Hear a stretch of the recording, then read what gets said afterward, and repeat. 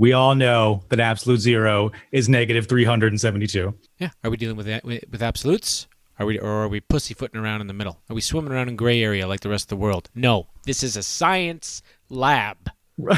Oh, my system can encapsulate the freezing of water into a transitive state. Yeah. What about plasma? Can it do? Oh! Just nerds just like freaking out, running around like in one of those YouTube clips. No, he didn't. and then, honey, then he said, "What about plasma?" It was great. Mic drop. It was great. Here we go. You're welcome, Trailer Park Podcast. Nathan, worried or excited? I'm excited. Daniel, it's a horror movie. Worried or excited? God damn it, I will kill myself. Worried. Are you worried or excited? An invitation for rigid and spastic penetration. You seem satisfied. Affirmative. The trailer made me emotional. Real lumpy flesh dragger. Raising awareness about masturbation addiction. Don't get it on my territory. I can't stand seeing someone do it worse. Oh my God, here it comes. Here it comes. It's so wet. Oh my God, it's coming. Oh, it's good to be back, cousin. Trailer Park Podcast 111. 111 times. 11D1. That's So right. we've been here to condescend to you and tell you what we think you should watch. That's true. Yeah, that's kind of what we do. We also offer insight and opinion and thoughtful conversation for you to enjoy. We also put similar podcasts out of business. That's true. Trailer home. Guys, I welcome you tonight. I welcome Amanda. Hello. And I welcome the intern as well. 1 and 1 are 111. Well, 111, I don't know if you guys know, is a perfect totient number. Absolutely. Yeah. Basically, 111 in base 18, the smallest magic square using only 1 in prime numbers has a magic constant of 111. So In a base 18. Yeah, obviously a 6x6 magic square uses the numbers 1 to 36. Also has a magic constant of 111 as well. It's also the magic constant of the n queens problem. For n equals 6, it is also a nonagonal number as well. So It is what's the a base what's a 18 notion? Our superior system, especially to like base 10. It's the atomic number of Roentgenium. My favorite ium. In cricket, the number 111 is sometimes called a Nelson, after Admiral Nelson, who allegedly only had one eye, one arm, and one leg near the end of his life. Oh shit, it's that Family Guy character. Yeah, that's why, also a score of multiples will be a double Nelson and a triple Nelson. So 222 is a double Nelson, 333 is a triple Nelson, so on. So Admiral Nelson had a son who was a full Nelson. All of that isn't important. No, it's because it's a very powerful numerological number. If you put in like 111 into a numerology website, it would explode. Well, 111, Daniel, now that you brought up numerology, 111 won't let itself be slotted into a team member role unless that role is leadership. See, and I'm talking about real leadership, not a role where it's told how to lead, but where it's free to use its creativity when leading the team. When unhampered, the number 111 is apt to break new ground, and new methods are apt to get, "Why didn't I think of that?" type of reactions. That's basically what you're saying is that every episode we put forth as Trailer Park Podcast is technically 111. Well, yeah, it carries the essence. It's almost like it's a magic constant. Amanda, what didn't make the cut on this lineup? Do you know? I don't even know what movies are right now. Are they still coming out right now? They are. They're a little slower right now, but I'm going to tell you, the movies that didn't make the cut were on the lineup, and then we had some audio troubles, and those two movies were removed from the line. Oh, Yeah. I know one. Oh, intern, please go ahead. Polar. Yes, Polar, starring Mads Mikkelsen. What? Who's Mads Mikkelsen? Is that a Netflix film? It is. That's right, Daniel. It's a Netflix film. It's so ridiculous that it ends up being fantastic. Yeah. And Serenity, starring Matthew McConaughey and Anne Hathaway.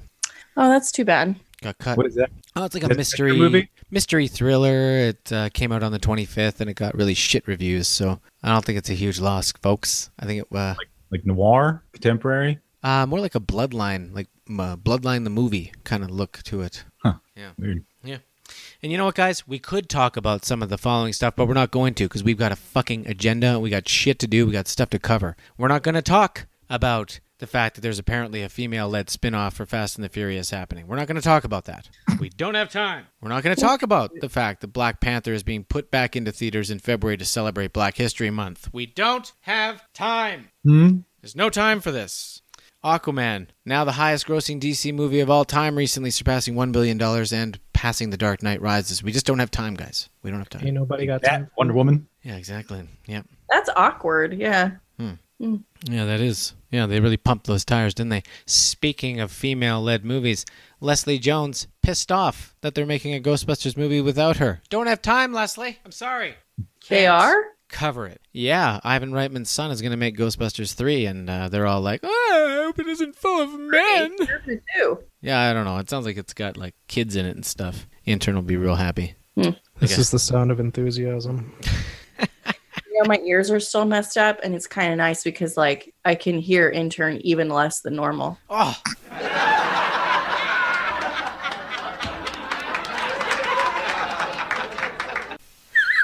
That's sweet.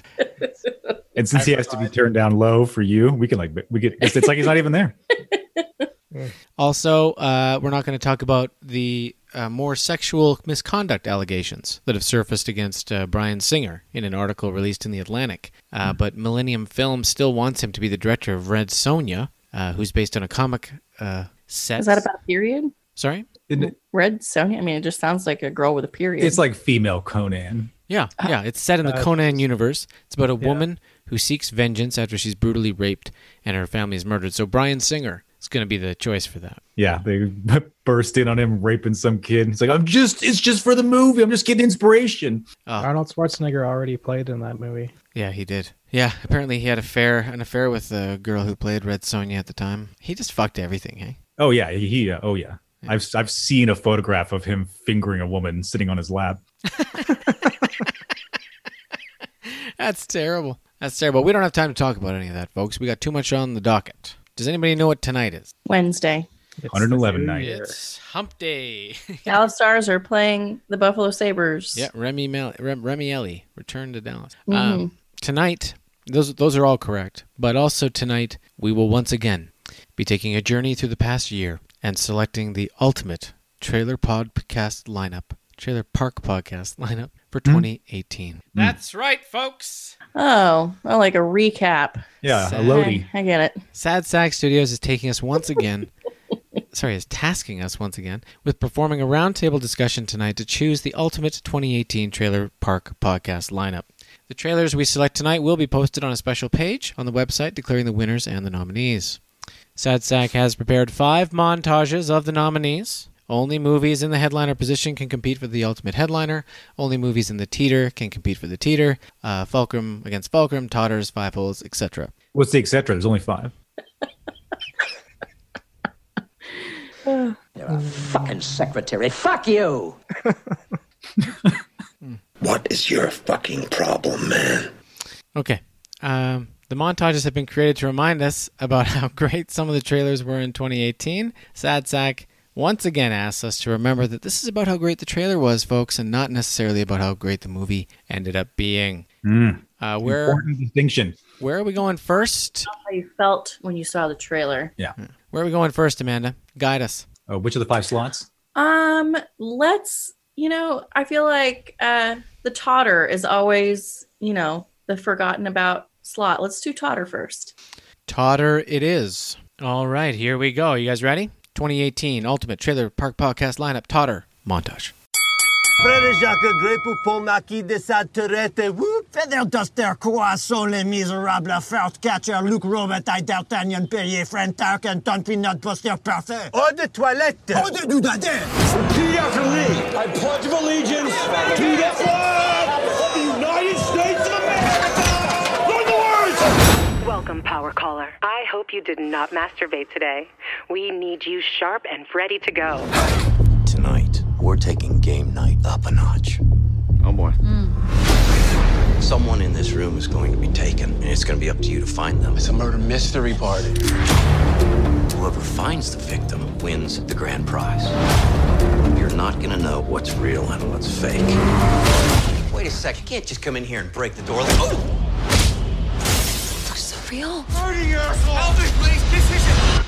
Guys, make sure you get a piece of this cheese. It's just... First one that follows us gets shot. Okay, roger that. You drive safe. Synchronize your watches. I don't know how to do that. I don't wear a watch. Time is a construct. Honey, you can't go in looking like that. I'm fine. Let me just... I'm not gonna have to stand here all day like a robot repeating myself. I'm fine. I'm fine. I'm fine. I'm fine.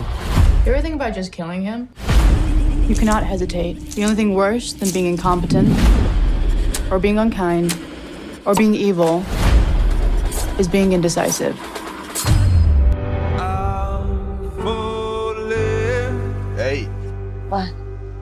I just want to take another look at you. In all the good times, I find myself longing for change. Here's what we're gonna do. You come sing that song that I love. No, I can't do that. Here we go. It's not funny. Jack. Look at me. All you gotta do is trust me. That's all you gotta do.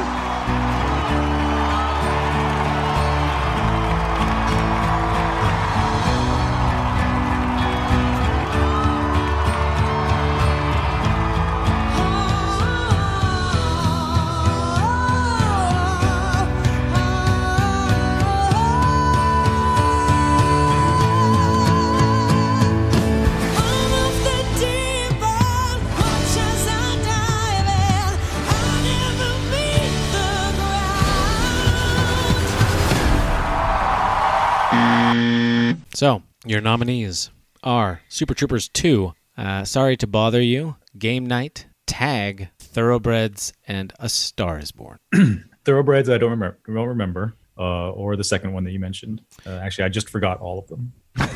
No, Tag had a great trailer. Tag had a great trailer. Yeah, it did. I know it didn't turn out that way, but trailer itself was pretty good. It definitely put the point across that this was a fucked up adult version of Tag. One guy was a master at it, the other three sucked. And I remember laughing or chuckling at it a couple of times and being disappointed that it didn't turn out good. Yeah, to illustrate or to maybe fill it in, the Sorry to Bother You is the one with the black fella who was talking in white voice. As a telemarketer. Oh, yeah. Telemarketer, yep. And Thoroughbreds is the one with the girls who were trying to kill the stepfather, and Anton Yelchin was in it. I watched it. How was it? The movie was good. Yeah, the movie was good. Trailer, I mean, there are a few good parts in the trailer. It got nominated. But are we all off the deep end? Yeah, I mean, I'm off the deep end, but, I'm biased. Well, I also, the producers gave a lot of time to A Star is Born because they wanted the whole build there in the montage. Mm-hmm. Also, I did feel that the Star is Born packed a lot of punch with a nice climax in the. So just from a trailer perspective, I think Star is Born was a very well made trailer. I believe Daniel even said on that podcast, Trailer Park Podcast 104, that the trailer was very well done, or something to that effect. I think I remember that. Hey, I just want to take another look at you. That's the creepiest pickup line, which kind of makes this deserve the spot. Mm-hmm. It's not creepy when you're guys trying to pick up younger girls makes for great film. I just want to see what you look like when you're unconscious. Fuck. What? Isn't that the creepiest thing? That would be the creepiest thing, yes. Right. That's not what happened. Well, isn't that more creepy? Yeah, I'm unconscious in the film. All right. So is it? I think I'm going to go with The Star is Born. Yep. Okay. And intern, are you also going Star is Born? I'll never touch the ground. Yeah. Okay. Daniel's vote is unnecessary, but Daniel, feel free to go rogue if you want. It's A Star is Born has already won. That's fine. I count me as rogue. Okay. What did you want? Tag. Oh, Tag. Oh, yeah, you voted for Tag. Yeah, Tag was a pretty decent trailer. Just so fucking disappointing. Where are we going next? Oh, was that to the crowd, or you have someone specific in mind? Well, I asked Amanda to guide us, but if somebody else... Oh, am I doing the whole thing? Yes. I thought we were taking turns. Okay, well, the next 5-hole. 5-hole. Okay, here you go. Your 5-hole montage for the 2018 Trailer Park Podcast Ultimate Lineup.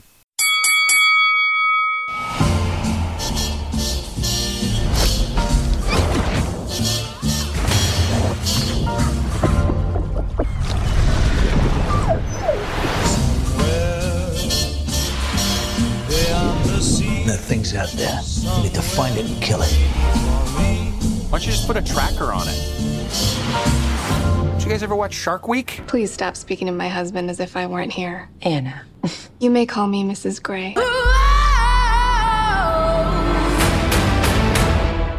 So you want to play? Yes, sir.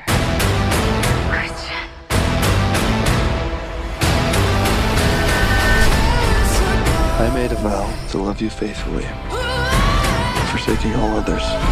Did you sleep with her? Who sees a naked photo of a girl and their first thought is, yo, I gotta kill this bitch? Where the fuck you think you're going, Lily? Way more people than you'd think.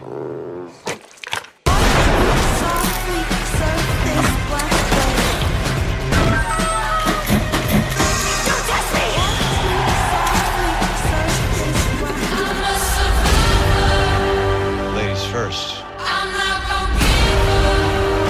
Open the tube!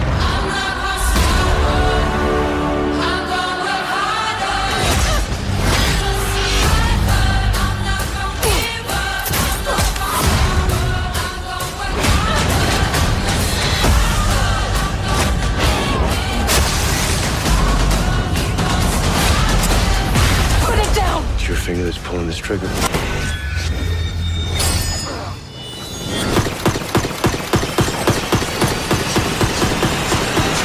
Ooh! Yeah! Your bullets. They're really fast. Dressed up as a sex toy. So dark. You sure you're not from the DC universe? You have the option to stay in either California or Nevada. I always wanted to stay in the honeymoon suite, even though I'm not currently on my honeymoon. This is not a place for a priest, Father. I'm not really a priest. It's a game. It all starts with a simple choice. My name is Peter Parker. I'm pretty sure you know the rest. I saved the city, fell in love, then I saved the city again and again and again. Look, I'm a comic book, a cereal, I did a Christmas album, and a so-so popsicle. But this isn't about me. Not anymore. Dimension opening now. You're like me. That's impossible. All right. 5-hole. The Meg, 50 Shades Freed, Assassination Nation, Tomb Raider, Deadpool 2, The Battle at the El Royale, and Spider-Man Into the Spider-Verse. I think I might have to go to the Battle or the Hotel Royale, right? It was a really good At the El trailer. Royale was such a good trailer that I went and watched the movie on opening night.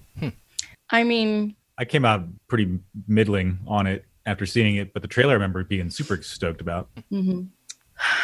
This makes Nathan's vote invalid, so I guess we're all at the hotel here. That's so not did we true choose because I didn't vote California for or the Nevada? hotel. Yeah, she's still thinking through. Oh, She's really wanting to go with the Meg. No, I'm really wanting to go with 50 Shades of Grey. Okay. That trailer really is love this movie. hilarious. And I feel like have watched and will watch 50 Shades of Grey more than any of them. So Was that in there? yeah, this is the second one. No. except it was 50 Shades Freed, Amanda. 50 Shades Freed. You're telling me you didn't hear all that wonderful 50 Shades Freed stuff at the beginning, Daniel? It breaks up a lot when you play long clips. Oh. Yeah, it's pretty hard for us to hear, but that's okay. Also, Oh, I see. it's not a winner, but the Tomb Raider preview or trailer was good. Yeah. No, and that's what I went for the I'm a survivor part, right? Yeah, Mhm. which makes that crazy leap. Yeah. And we watched most of the movie. It's weird, but it's not bad. No, it's totally competent. We almost finished it. It's that good. Grogan's is decent. Isn't that his name? Gronk. What's his name? The actor from Vice Principal. Oh, well, yeah, it's like Walton Goggins or something. Yeah. Actually, it's kind of a shame. I kind of wish that he had played a different character in that film because it's going to be a franchise. But they use him as they use him and tank him as the first villain or whatever. Mm-hmm. I wish that he had been like a side character or a funny uncle or some shit. Yeah.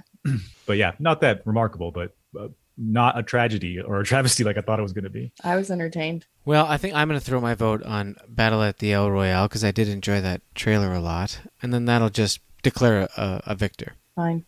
You know what? And you can be 50 Shades. That's fine. That's what you can do. Woman's vote subjugated. That makes me sad that you guys can't hear these montages to their full impact. We get like pieces, you know. There'll be stretches where we can hear it. I'm sure the montages sound solid, cousin. Yes. Okay. All right. Well, then take us further, Amanda, please. Next, we'll do the teacher. How can I tell you if I'm in or I'm out without you telling me the first thing about what I might be in or out of? This would be something dangerous and very exciting. This library is home to the most valuable book in the United States. $12 million. You really need to see how easy this is going to be. Hey! This is the Sisters Brothers! You don't stand a chance!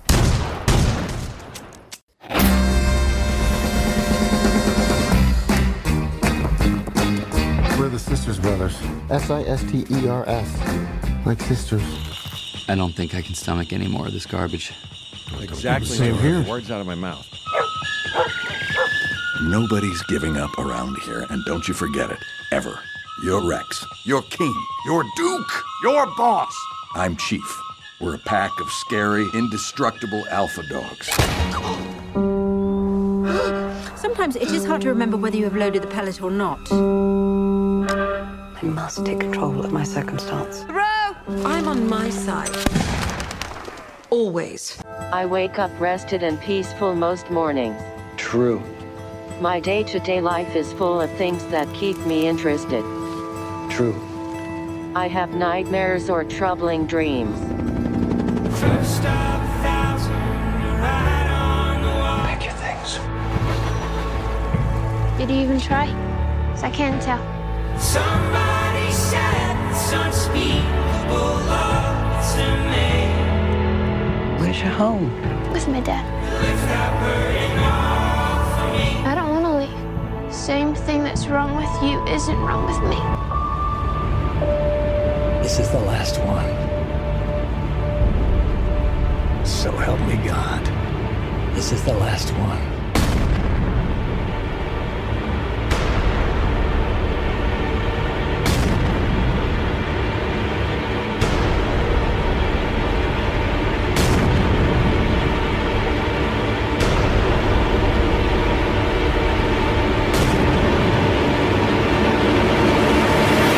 For what it's worth, I'm sorry for everything. I got a kick out of that one because it's the last trailer in the montage, and it says, "This is the last one. I swear to God, it's the last one." All right. American Animals. Great movie, by the way. The Sisters Brothers. Isle of Dogs. The Favorite. Leave No Trace. And The Mule. I'm torn a little bit between The Favorite and... Wait, what was the other one I liked? No, What was The Favorite? that's the one with Rachel Weisz and Emma Stone. Oh, right. The yeah. Queen. Yeah, that was a great one, yeah. Yeah. I liked the Leave No Trace trailer, though, too. It's that Even music. though it was a movie that I knew I didn't want to, like, actually watch. But the trailer was really compelling. And, like, I felt like I got my emotional fill out of the trailer so much that I didn't need to see the movie. So... Yeah, my vote's going on Leave No Trace because it made me emotional. That music and the daughter saying all that stuff. I got choked up, so I have to go Leave No Trace. Agreed. Intern. I clearly have a favorite in this race, and Yorgos is my favorite. So Ugh. I'll go with The Favorite, the ladies' film. You know, play on language is really low-hanging fruit. I hope you leave no trace of this conversation. Mm-hmm. Before I Sisters Brothers you. Right. I'm also going to go with The Favorite. Yeah, it's a tie. Where's Chelsea? Well, did Amanda actually say Leave No Trace, or she was on the fence between the two of them? So, Well, yeah, I mean, I guess technically since I have a split vote, you know, it would have to go. No, Well, as middle management at Sad Sack Studios, I believe you probably have the tie-breaking vote. when my middle management is at Sex Studios. well, if you want to leave it up to Chelsea, I know that she would pick Leave No Trace. So this is your one chance to lock in The Favorite. One chance only to be. In these cases, since it is tied, you're part of the tie, and then it technically reverts back to each of us only having 3/5 of a vote to your actual vote. What's the math on that? The math is I choose the favorite. Fine, the favorite can win. That underdog, leave no trace story will just leave no trace. I remember him being super intense and the woods. Yes. A lot of woods. Yeah, a lot of sadness, a lot of emotions, sweeping ballad of me. Okay, what's next? Fulcrum. Fighting a massive invasion. Total devastation.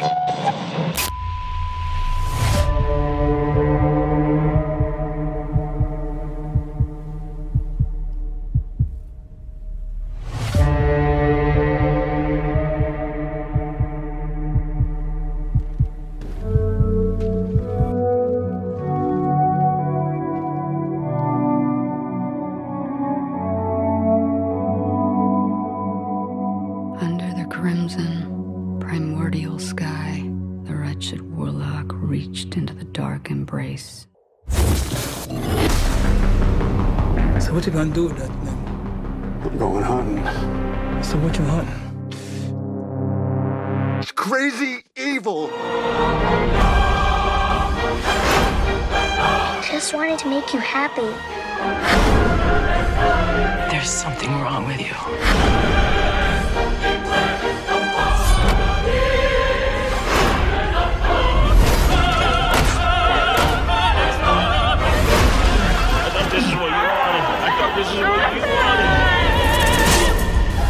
I believe heaven and hell are one and the same.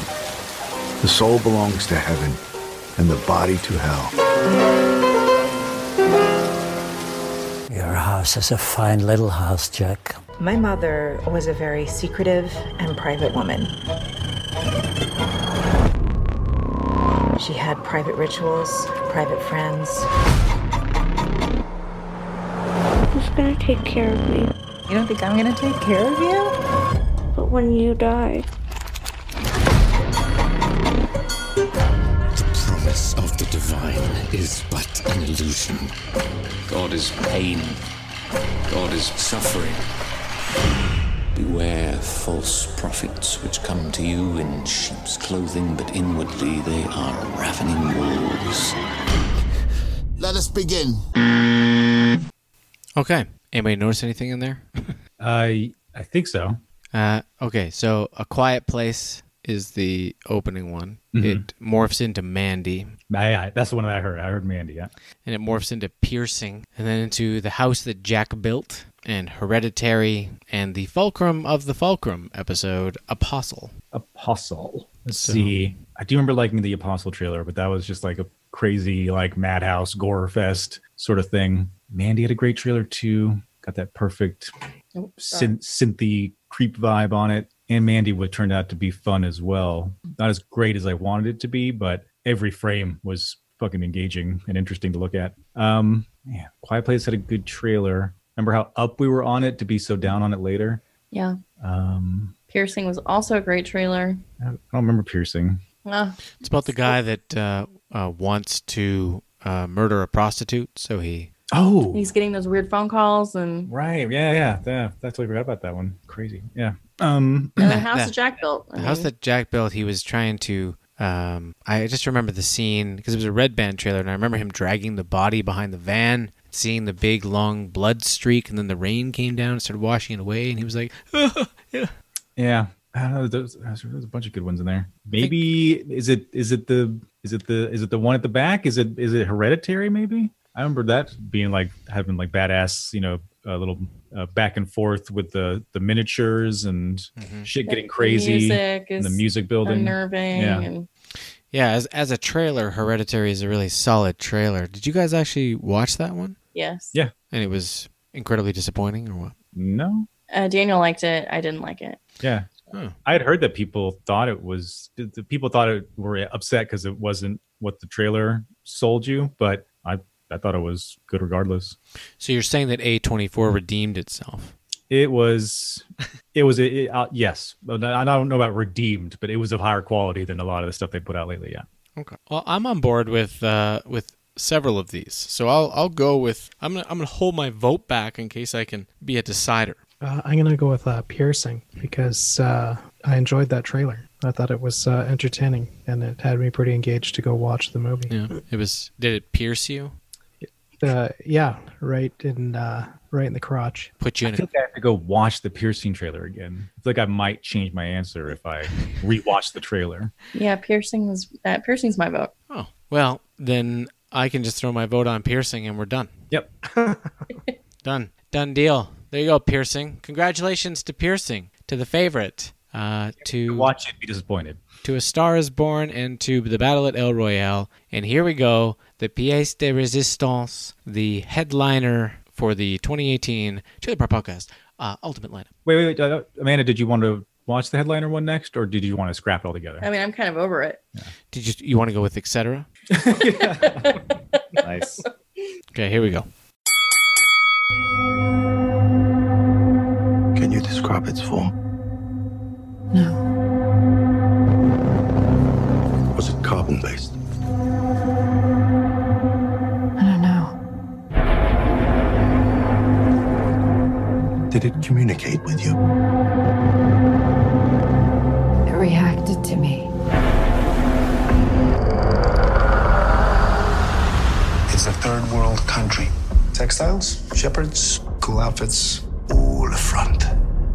Explorers have searched for it. Called it El Dorado. They looked for it in South America. But it was in Africa the whole time.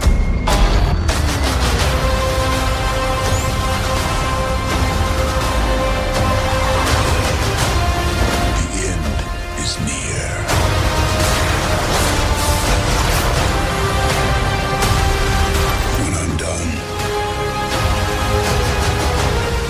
Humanity will still exist.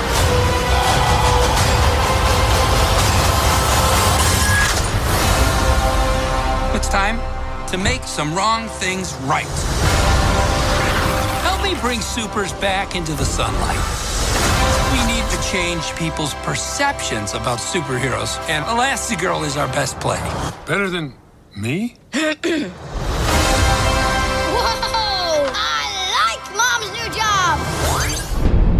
We've chosen a job so difficult, requiring so many technological developments. We're going to have to start from scratch.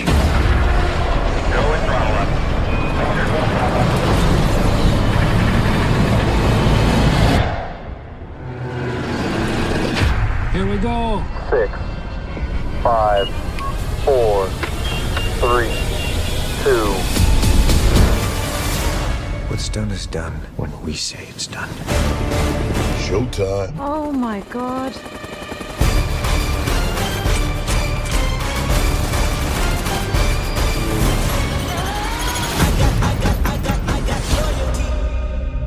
I was afraid I couldn't live up to these expectations. I got loyalty inside my DNA. You don't think you got your validation? I got loyalty inside my DNA. I got loyalties, got war and peace inside my DNA. I got power, poison, pain, and joy inside my DNA. I want to rewrite history. Whew. Wow. So what Disney film do you want to pick? Who puts these things together? So amazing. Okay. What do we got here? We got Annihilation, Black Panther, Avengers, Infinity War, Incredibles 2, First Man, Mission Impossible Fallout, and Creed 2. I think this might be the toughest decision so far because I could swing three ways. Oh, what three ways could you swing? Annihilation, Incredibles 2, and First Man. Oh, wow. Because they were all trailers that got me jacked to go watch the movies. One of them's Disney, though. I know. It's a problem. What do you do with that? So we'll just scrap it then, I guess. So First Man and Annihilation. Well, First Man, absolutely fucking not. No. Okay. No. Also, the clear winner is Mission Impossible. I mean, It was were we all jacked or not jacked for Mission Impossible 6? it was Mish or Incred to me. So Well, there was Tom Cruise running, and that is a favorite thing of mine. and flying helicopters or any sort of large machinery. Yeah, Mission Impossible is a good one. Do you guys want to go with Mission Impossible? Yes.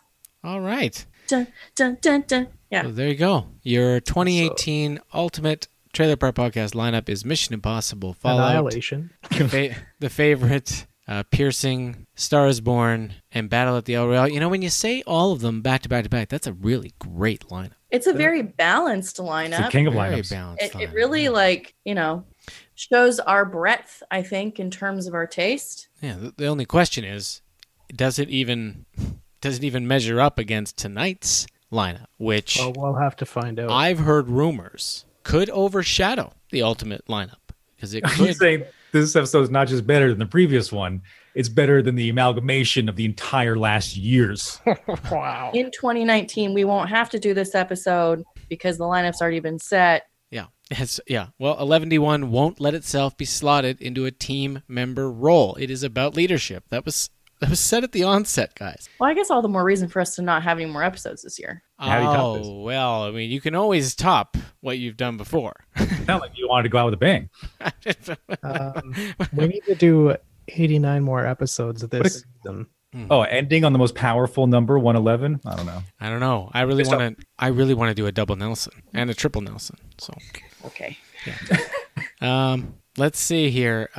We have to get going here. We have to start watching trailers. We have to start reviewing them and talking about whether we're worried or excited. But before we do that, guys, did you want to come with me into the trailer viewing room? No. Take your Dramamine. Okay, here you go. Just come in here. Just get in there. Sit down. Just sit down in the chair and put the seatbelt on. I don't like wearing seatbelts. That's reckless. There's clearly safety guidelines written in. Okay. All right, I'm going to turn it on. Here we go. Ooh. Oh, it's hot. Really hot, dude. Oh, it's got a lot of heat coming on. I hope it's... Ooh. Wet. Ah! Oh, hey, don't. Stop!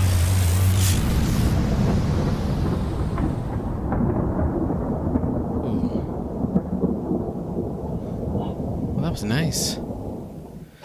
That was nice. Your headliner tonight, ladies and gentlemen, is Alita, Battle Angel.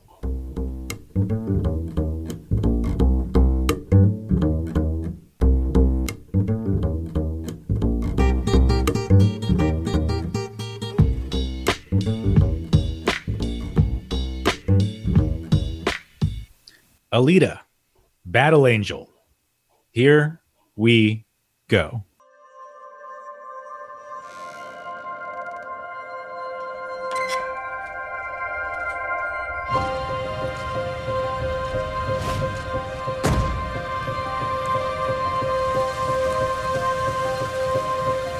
Does it bother you that I'm not completely human? You are the most human person I have ever met.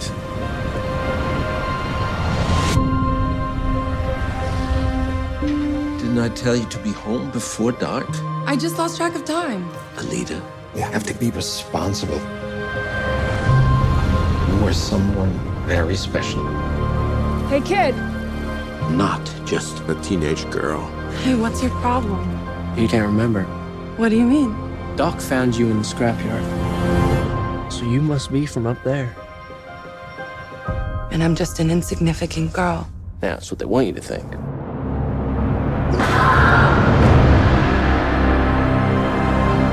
I'm not your daughter. I don't know what I am. I do. You have the most advanced weapon ever. But that's just a shell.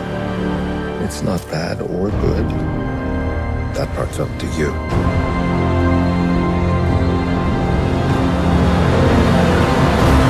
I do not stand by in the presence of evil.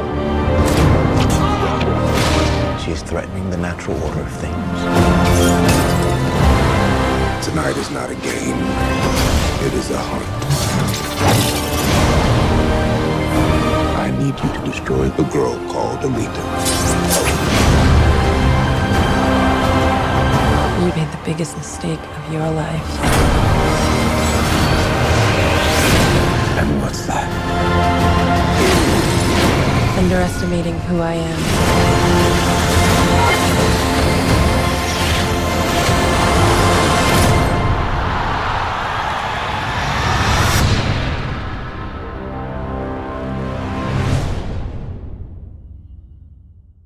Nathan, lead us off. Worried or excited?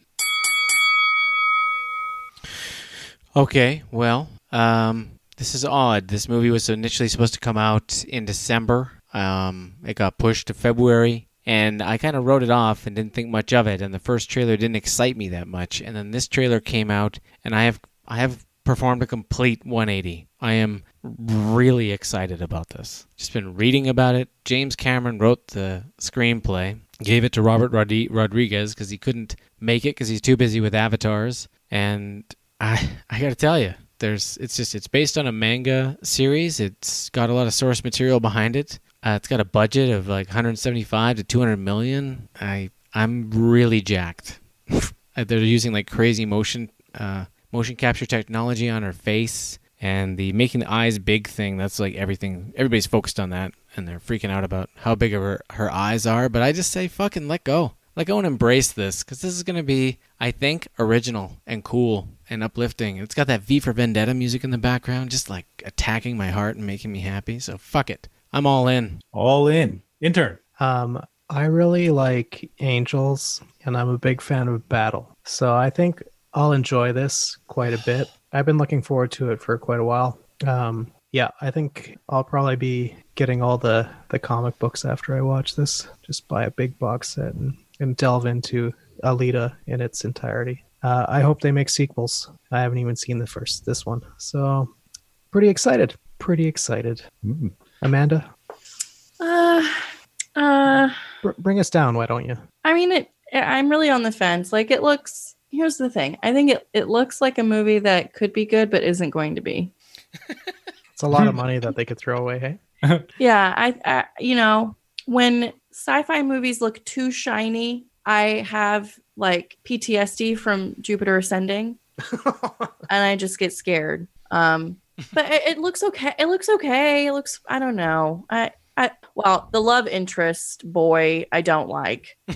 You're the most human person I've ever met. What does that even fucking mean? What does that mean? It means he's an idiot. It means he's an idiot. And, but the dad also, is the dad character a good guy or a bad guy? He usually plays a bad guy. I don't know that I can see him as just like a loving, weird father type to this. Played a good guy in Big Eyes. I don't. Intern, I'm on a roll here. Clear the runway. Sorry, I'm backing away. I'm over it. Worried. I'm sure kids will love it. Worried. It's Jimmy C. It's James Cameron. Yeah, and I heard Rodriguez in there too. And I've seen all the trailers for this. It's peaked up in different places for me here and there. It's just a bunch of slick washing around. I don't know. I'm just not interested. Fun fact about James Cameron. Do you know that he only makes movies that start with A or T, like TNA? What about Slam? Titanic, Aliens, The Terminator, The Abyss, True Lies, Avatar. This was originally going to be Battle Angel Alita, but they changed it to Alita Battle Angel to make sure it fit in with the TNA. Weird. Well, and I think we can, from that list you just gave to me, his T movies are better than his A movies, so all the more reason to not see this one. This is good. He directed Piranha 2. Hey, everybody's got to start somewhere. What's the subtitle on Piranha 2? The Spawning. The Spawning, Piranha 2. Yeah. Right. Teeth. Just like Hellbound, Hellraiser 2. Okay, well, that does that.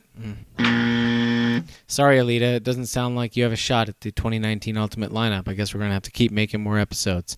Okay. Trailer number 2 coming to us tonight from Sundance Film Festival, starring Zac Efron as Ted Bundy. Extremely wicked, shockingly evil, and vile.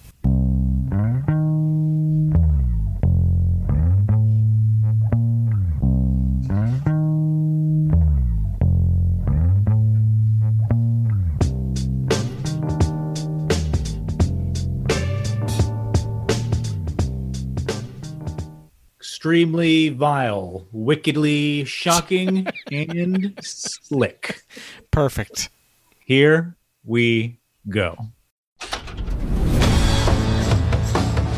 That guy's been staring at you all night. What do you say we get out of here? What is it about this guy?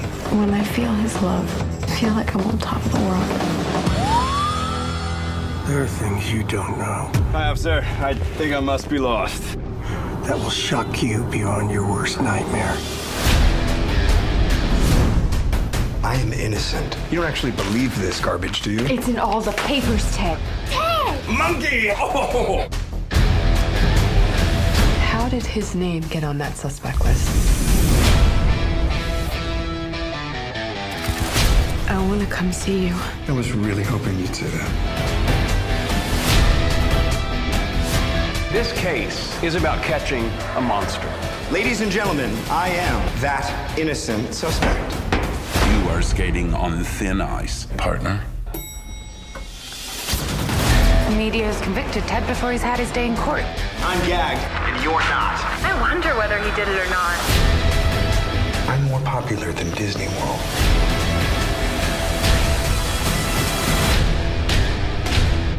Did you do these things? Absolutely not. Let me get back to plotting my escape here. Amanda, worried or excited? Is that actually the title of the movie? Yeah. Okay, big problem with the title. Yeah, that's the first problem. I thought that was just like a quote persuasion, and the movie was just called like Bundy or Ted. They already ran through all the single title serial killer films back in the early 2000s, late 90s with the actors from the American Beauty Fight Club era. Okay, well, okay, the title's real bad. Yeah. It's a real big problem. Number 2, I love Zac Efron. I wish that he were good, but he is not. He's not a good actor. He's a good side character. He does not have the depth to carry this movie. I'm sure he'll be good in the parts where he's like the celebrity Ted Bundy, suspected serial killer. The actual killer part, I don't think that he'll be able to pull it off in any sort of compelling, scary way. I like some of the other people that are in the movie. I love John Malkovich. But this thing is riddled with problems. I wish I was excited, but I am not worried. The name of this film came from a quote from the court judge on Bundy's trial. He quoted, "The crimes were extremely wicked, shockingly evil, vile, and the product of design to inflict a high degree of pain." So that's where your titles... Sorry? Ted Bundy was very brutal. It's true. Well, I want to step in here and just say that I don't think I've ever seen a movie about a serial killer where the guy enjoyed being a serial killer as much as this guy appears to. Oh, he's the most charming of serial killers. He was known as a charmer. He's one of the rare ones that was relatively good looking and had some social skill. He is someone that all the other serial killers would look up to. The film premiered at the Sundance Film Festival, and the Sundance Film Festival starts on January 24th, 2019, exactly 30 years to the day since Bundy's execution via electric chair in Florida. Ooh. Cute. So, ever since I heard about this, I immediately had a similar reaction with the Zac Efron involvement. And then I started looking at the rest of the cast, and I was like, I don't know. Like, wasn't the... who is the... lawyer in the trailer there? The guy from Big Bang Theory, what's his name? Jim Parsons. What is Jim Parsons doing in this? Trying to not be Sheldon Cooper from The Big Bang Theory. Yeah. He did that in Hidden Figures, didn't he? I think this is what's going to happen. I'm going to watch that documentary, that TV documentary on Netflix, which is actually made by the same guy, or the same guys involved. And I'm going to enjoy that documentary on Netflix more than this movie. This movie is going to be a poor follow-up to the documentary, and I'm also worried. Yeah, I actually find this trailer offensive, to be honest. Like, he's not like a grifter in jail for pulling off some sort of like heist. It's a serial killer. Like, as much as I love horror films and gore and situations of torture and pain in horror films. I don't appreciate the celebrity with which they're thrusting on him in this. And honestly, these films, they go straight to DVD because they're usually shit, because they glamorize and throw completely out of whack the actual events of the story and just highlight all the sort of cultural impacts. And then who gives a fuck about the people that were brutally murdered, because Ted Bundy's fucking awesome. That's like what this trailer says to me.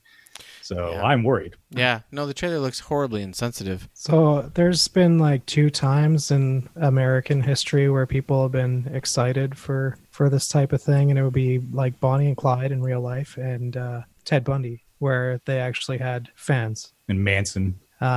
So I would say I'm extremely excited, shockingly horny, and ready to splurge excited for this Ted Bundy film. Yes, I love serial killers, and I'm looking forward to seeing Ted Bundy do his celebrity nonsense. Also, Zac Efron looks shockingly similar to Ted Bundy. Wow. Sounds like you're involved in the movie. Well, he's ready to spooge. Mm-hmm. Yeah. You know what I just heard? After all of that, you know what I just heard? Basically that. All right. It's been a long time coming, folks. Long time coming for this event to happen tonight. It's like there's a few things in the world that you have on your list that need to happen in life, and this is one of them. So we're going to be checking this off all of our bucket lists tonight. Ladies and gentlemen, I welcome you to the Gyllen Fulcrum. Hey, Jake! Hey, Jake! That's right, folks. Tonight, Jake Gyllenhaal is appearing in the fulcrum of an episode with his most recent film by the same director and writer as Nightcrawler. This movie is a horror film starring Jake Gyllenhaal. It is called Velvet Buzzsaw.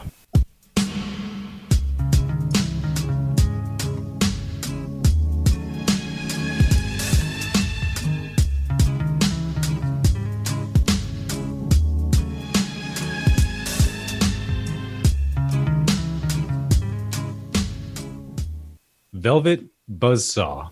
Here we go. Critique is so limiting and emotionally draining. I'm hoping you find something to explain what's happening. Which one's better, 1 or 2? Better, worse, no different. No different. I'm quite curious to know what you think. I think sober hasn't been good for him. Pierce was in the full bloom of alcoholism here. Exactly. Never should have quit drinking. No originality. No courage. My opinion. I can't save you. I found something. Who did these? They're mesmeric. A guy upstairs, he died. And you just took them. He had no family or friends. I can make you rich. It's brilliant. Demand has people ready to kill. Have you ever heard of an artist named Ventral Deals? No, not in our records, and we have everyone. The artist used blood to create the reddish black. You ever notice anything about this painting? You look at it long enough, it moves. As I research these, I'm starting to think there's a disgust for the world of money. I spent decades in a psychiatric hospital for the criminally insane.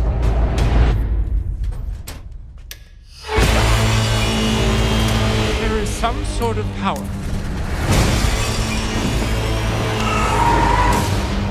Some spirit. It's connected to his art.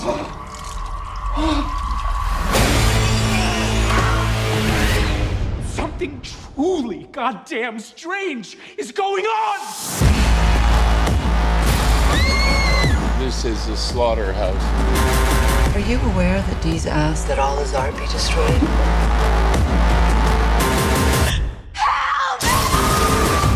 Get rid of it.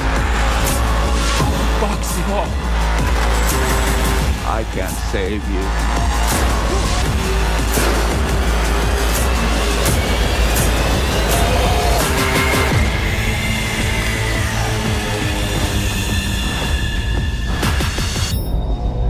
People thought she was part of an exhibit.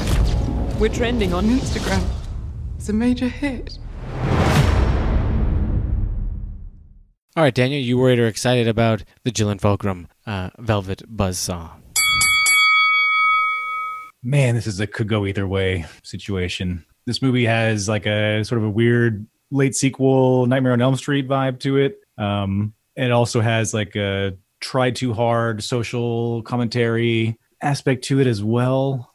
So I didn't see a lot of gore, but maybe there's good deaths in here. It's tough to know from this trailer. Well, Daniel, critique is so limiting and emotionally draining. Yes, that was the other thing. I chuckled at that, and I thought that but then as the trailer went on, I actually liked his character less and less. Yeah, he's actually a concern for me. He could make it or break it as well. Everything is make or break about this. I don't fucking. What do you guys?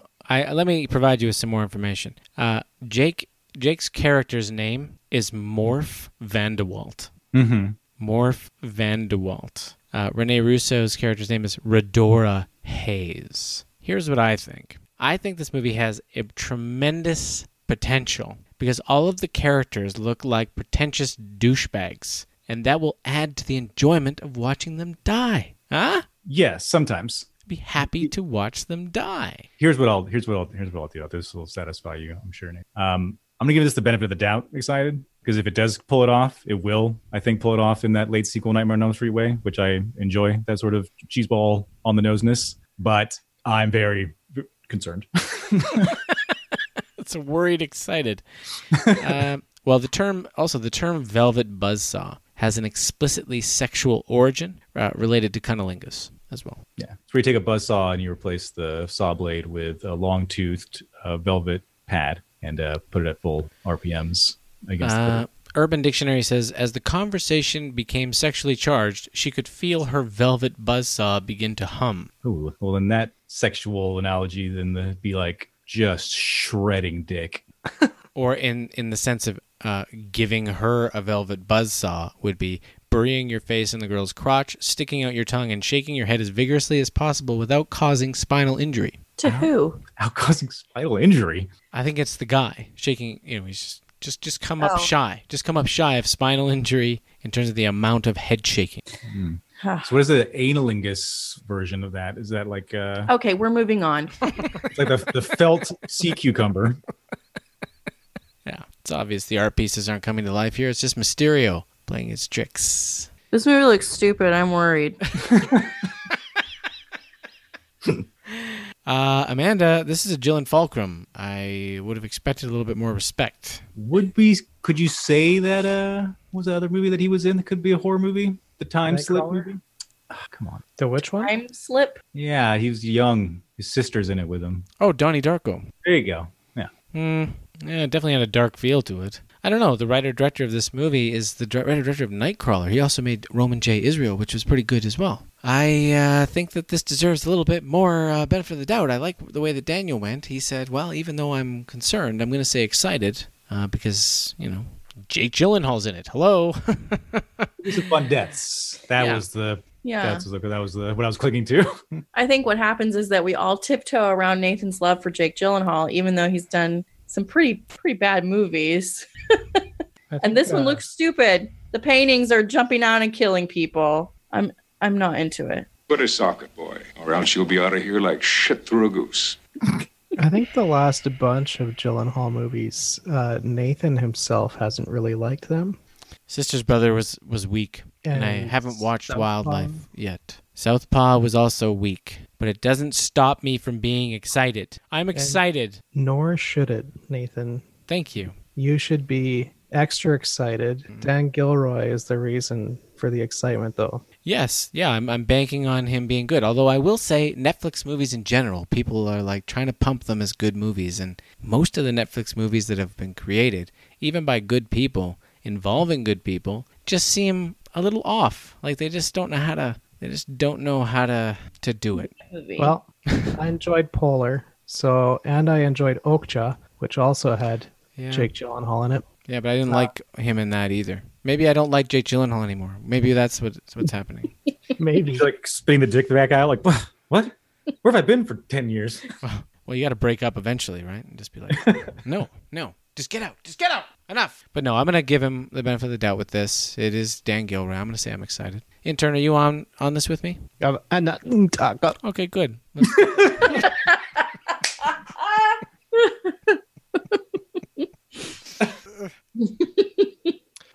Yes. You are? Okay, good. Yeah. You think you can do this shit? Yay! All right, trailer number 4. We are going to go a just in case there was any sort of challenge regarding the Gillian Fulcrum, I wanted to be a solid individual. I wanted to show leadership on 11D1 and give you another horror movie called Braid.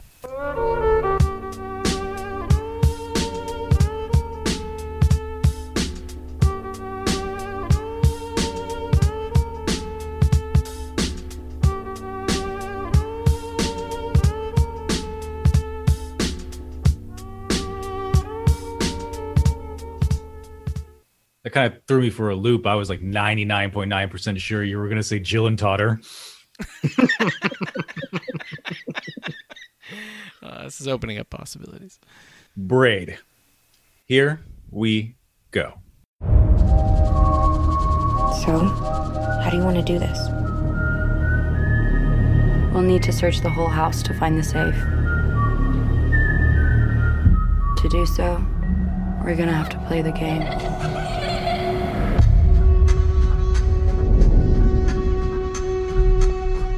Once we get into the house, whatever she asks you to do, you're gonna have to do it. No excuses. She says, we obey. Mom, the doctor's here. Welcome back, Doctor. Rule number 1. Everyone must play. I'm sorry.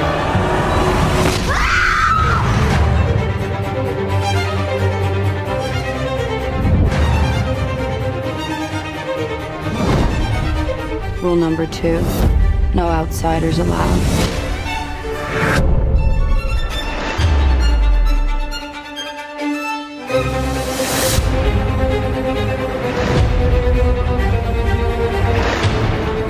Rule number 3, nobody leaves.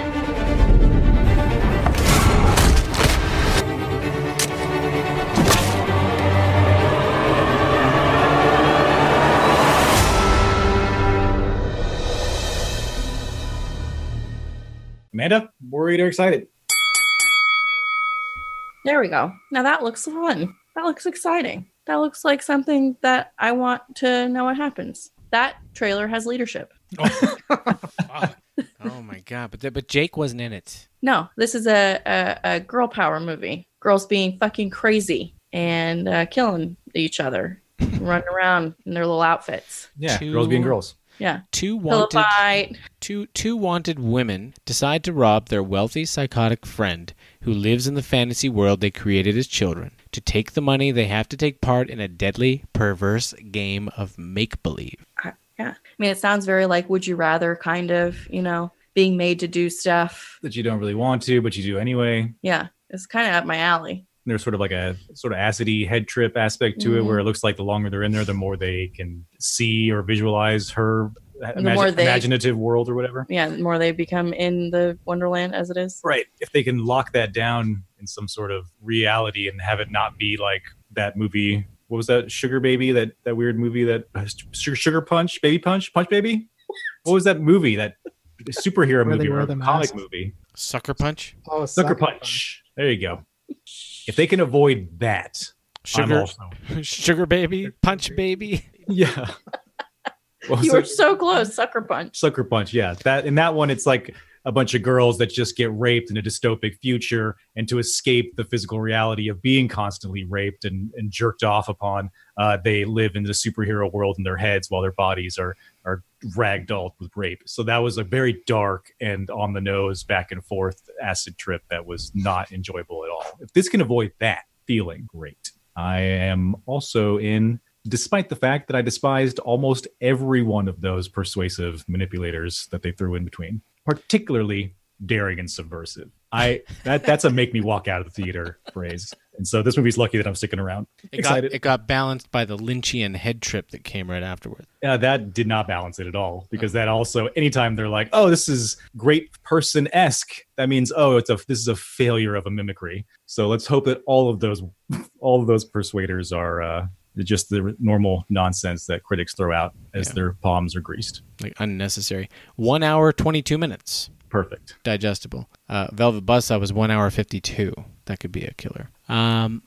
Rated R, obviously. What else do we got here? Oh, yeah, in my notes I have, as long as the game is necessary to reveal where the money is. The game that they're playing, little make-believe game that they have to buy into, it needs to be necessary to reveal what they need. Right. Yeah, like they can't already know. Like it can't just be a safe. Like there has to be something to the game that reveals the answer. And if that happens, then this could be good. And I am interested. I'm interested, excited. Intern. I'm really happy that they used one of the dictionary's new words of the year last year in Lynchian. Now they just needed to add Kubrickian in here, and I would be all over this. I'd want to read the movie. We covered that. You're not showing leadership.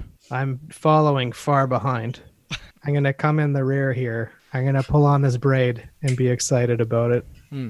Daniel was talking earlier about having his hair braided. I feel like Intern's critique was really daring and subversive. Well, you know. It was. There was a lot of quote persuasion, and I think it did its job because I'm pretty excited. I think I would watch this in the theater. Well, critique is so limiting and emotionally draining. That was a good scene. All right, a nice round table of exciteds there. Get everybody pumped going into the 5-hole tonight. And ladies and gentlemen, we have a treat for you tonight with the 5-hole. It's a treat. Amanda's going to love it. Oh, this is called The Man Who Killed Hitler and Then the Bigfoot. Okay. Goes right on into Intern's list.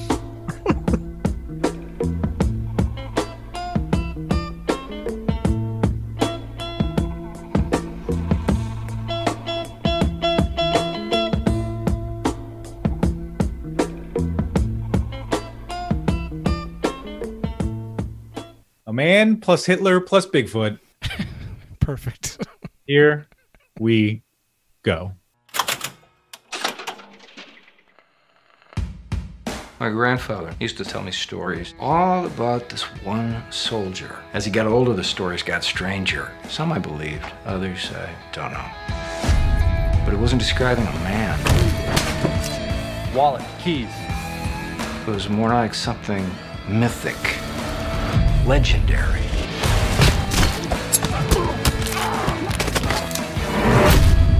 You didn't pull any swords from any stones, did you? But you might have done something. Something bigger, maybe. So how have you been? You look a little tired. What's bothering you? Things I could have done differently. Regrets. I shot someone during the war. I never wanted that. Even if he had it coming. And he did.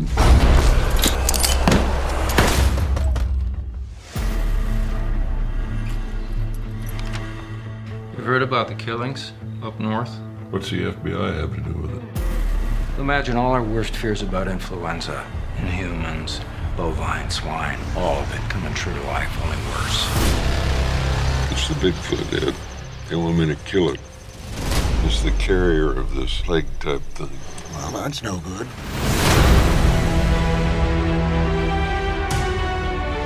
If we cannot contain the beast, if we cannot destroy it and it escapes, it could mean the very end of our world as we know it. You're the last resort.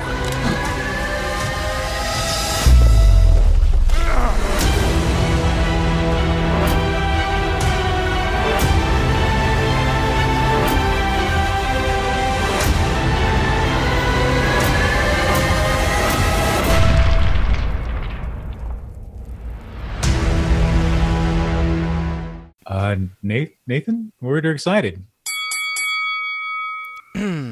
So, what do we have here? We have, What the fuck did I just watch? legendary American war veteran is recruited to hunt a mythical creature. We've got a guy who just randomly killed Hitler, and he's the last resort. He's the one that has to go and kill the Bigfoot, who apparently is causing some sort of epidemic or pandemic outbreak of some kind of disease. The story is not about him killing Hitler. No. That's his hidden motivation and catalyst for the real point of the movie, which is a very serious and epic musically scored hunt for Bigfoot. Yeah. A few strange things going on here. Yeah. We've got the guy from Office Space and Larry, the father from 10 Things I Hate About You, playing serious roles, turning to face the camera during the trailer reel. We've got a visual effects guy behind the visual effects of this movie that has been nominated for several Academy Awards, including for Blade Runner and Close Encounters of the Third Kind. The writer-director of this movie has very few credits on IMDb, but one of them is as a co-producer of The Woman. And they're going to do this in an hour and 38 minutes. Oh, wow. And I'm willing to watch that hour and 38 minutes. I'm excited about this strange movie with this incredibly long title and very bizarre trailer. I could say right now, I'm almost sure that that'll be the weirdest trailer I see in 2019.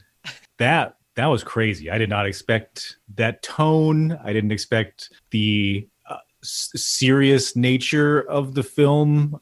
And when the music kicked in and he's like all these great stunt shots of him like falling down cliffs and shit, I was like, what is happening right now? He's like 85 years old, like scaling like basically vertical cliffs by himself. Yeah, I could not. Yeah, I'm excited just because I got to see what's happening here. It's super wackadoodle. I mean, this movie looks so like bipolar, and it's probably going to be good because it looks so damn horrible.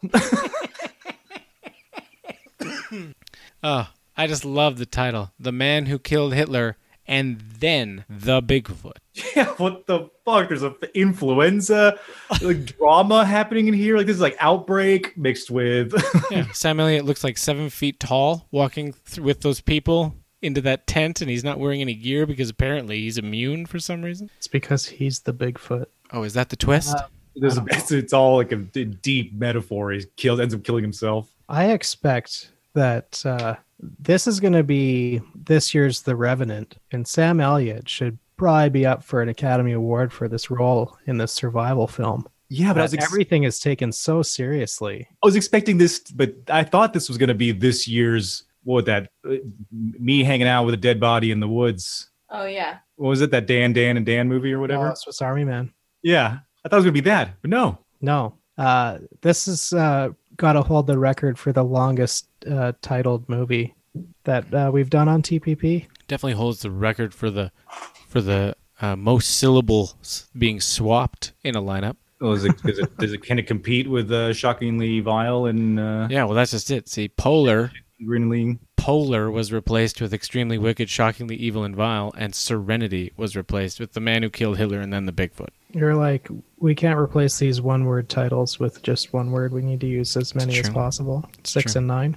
He's got such a serious face, Sam Elliott. And also that guy, Sean Bridgers, like the main guy from The Woman, he's in this. The dad? Yeah. Oh, is he typecast? Is he playing like an abusive weirdo husband again? 1, 2, 3, 4. He's the 5th guy down in the cast. Okay, good. He might have like a nice side character role because I saw him in something else. What was it? Oh, Room. Yeah. No, he was typecast there. Yeah. Yeah, he was the creepy son of a bitch that put them in the room. Yeah, he just loves trapping women. And little. Oh, Jesus. Well, I guess it was just her when she went in there, isn't it? Yep. Oh, all right. Wow, I think you nailed it. Room is a ripoff of The Woman. I really need to say that I'm excited for this, which means I'm excited for all of these. So this has potential to be better than last year's lineup. Did you Silver Shard this? I did, yeah. Has that happened before? Yeah, it's happened before. Oh, was there one where we did like all Daniel Day-Lewis movies?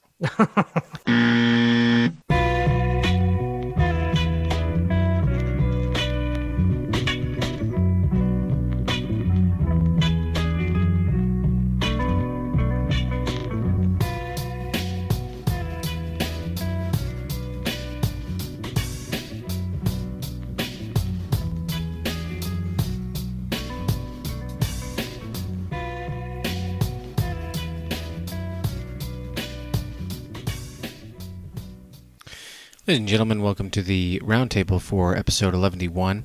I think we may have lost Amanda, or is Amanda still here? We have lost her. We've lost Amanda. I have no idea where she is. Okay. I guess now I'm a widow.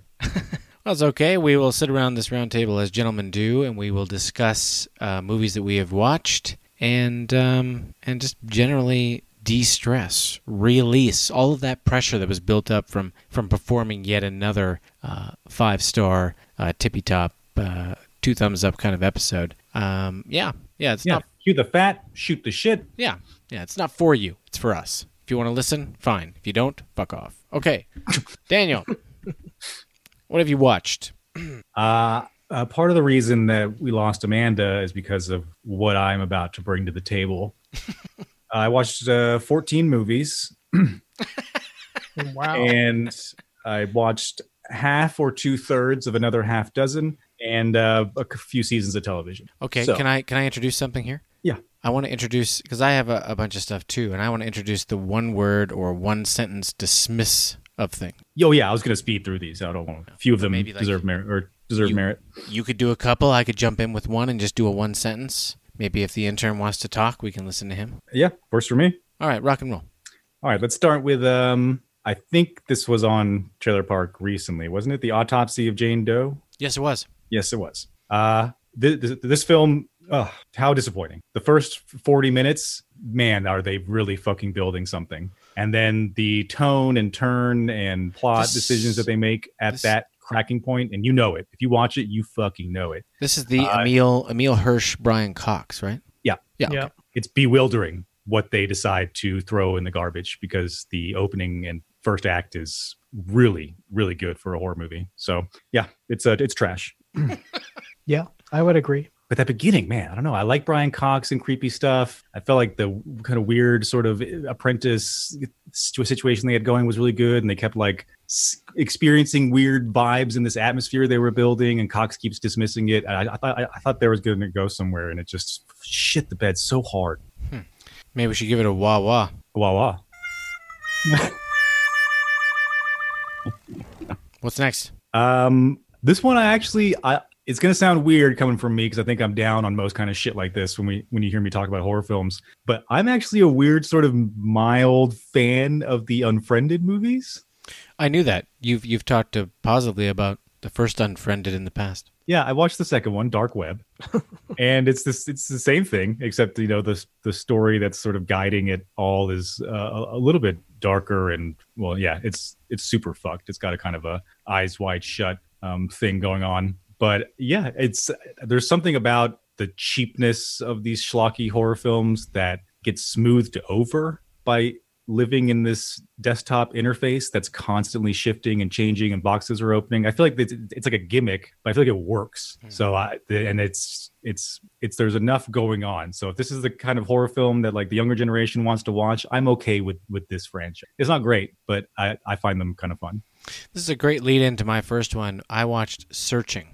What's that? That's the movie with John Cho. He's trying to find his daughter, and it is filmed entirely on a computer screen. Oh yeah, I think I remember some. Did you share this with me? It is a TPP lineup movie. Yeah. Has Deborah Messing as the police detective trying to find the daughter from she's Grace from Will and Grace. Yep. I was fascinated. I mean, the reason why this movie got such great reviews, I think, is because I haven't seen Unfriended or a movie like this before, but they did a lot of really interesting things. A lot of interesting choices with the computer screen style, and I was kind of impressed with a lot of the stuff they did and a lot of the choices they made. In terms of the actual movie, the outcome of it, movies with twists, I'm pretty hard on them. The twist has to be really fucking good, and it has to be really fucking logical, and I don't think it passed my test that way. But the filming of it, a lot of interesting shit going on. I would recommend it just to watch what they did. Okay. So not a loss. No, not a loss. Just didn't pass the test. Fair. Let's see. I think this is a Netflix film, Malevolent. I do remember something about Malevolent. It was hyped pretty hardcore when it came out. Yeah, it's a brother and sister. They have like a sort of a scam business where they find people who think that they are haunted by poltergeists. And they go and like just do a bunch of stupid fake crap and psychologically convince the person that they've cleared the house of all poltergeists or dangers, and they take the money and take off. And of course, they get called out to a house where there's most definitely a real poltergeist, and they get drawn into this elaborate house ghost story where they're hunted. And I don't know. I forgot everything about it the second it was over. Intern, you got any movies to talk about? Yeah, so I watched the TV series, although it's like TV movie, Elizabeth I with Helen Mirren. And then I watched Mary Queen of Scots in the theater, which is the same story, or part of Mary Queen of Scots is in Elizabeth I. And boy, are these same characters, completely different people. I mean, one of them is Margot Robbie and one of them is Helen Mirren. But The portrayal of Elizabeth is night and day. What about Kate Blanchett? Yeah, that's probably the better of all of them. Elizabeth I is actually really good also. But yeah, the Kate Blanchett set is by far better than all of these. But I love Helen Mirren. It's hard not to. She's just so attractive. Anyway, I thought it was interesting. And if you want to watch two completely contradictory stories of the same story, this would be a good place to start. Well, in turn, critique is so limiting and emotionally draining. Right. Daniel, what else do you got? Let me see. Let's burn through some of the shit ones on here real quick. Strangers, Pray at Night, garbage. Your list of movies I gotta watch soon, Daniel. They don't.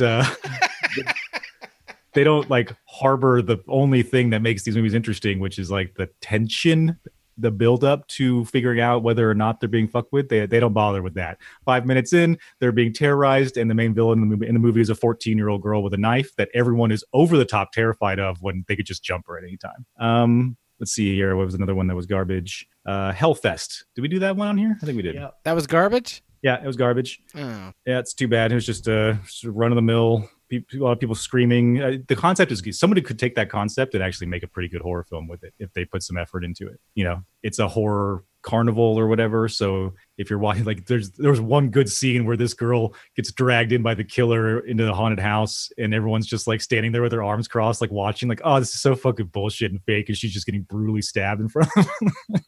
I like that. So if someone could take that concept and run with it a little bit better, I think it would work out. But they just treated it like any other. Maybe the Rooster Teeth version is better. Perhaps. Watched a movie called Alien Code. Had kind of a cool, weird time looping. We're learning from ourselves and solving a mystery sort of thing to it. But in the end, it just turns out to be this like B movie, straight to DVD, wish-washy crap. And Delirium, Topher Grace horror film. What? Topher Grace? Yeah, and it's he's such a watchable actor, not a good one, but just a really watchable one. Even though he's always being that kind of snarky guy, I don't know what it is, because the movie itself is so bad. But I watched it all the way to the end. He's a younger brother. Him and his older brother ended up murdering some girl, and the older brother did it. And he was like tag along and involved and traumatized by the whole experience. Then he moves back to the town that he came from to live in his like big rich house because his parents are dead and they have money and he's going to live there or something. Either way, he's on lockdown because he's considered an accomplice and is in his own kind of trouble. And he falls in love with some girl. But then I'm just going to go ahead and just ruin this movie for you guys because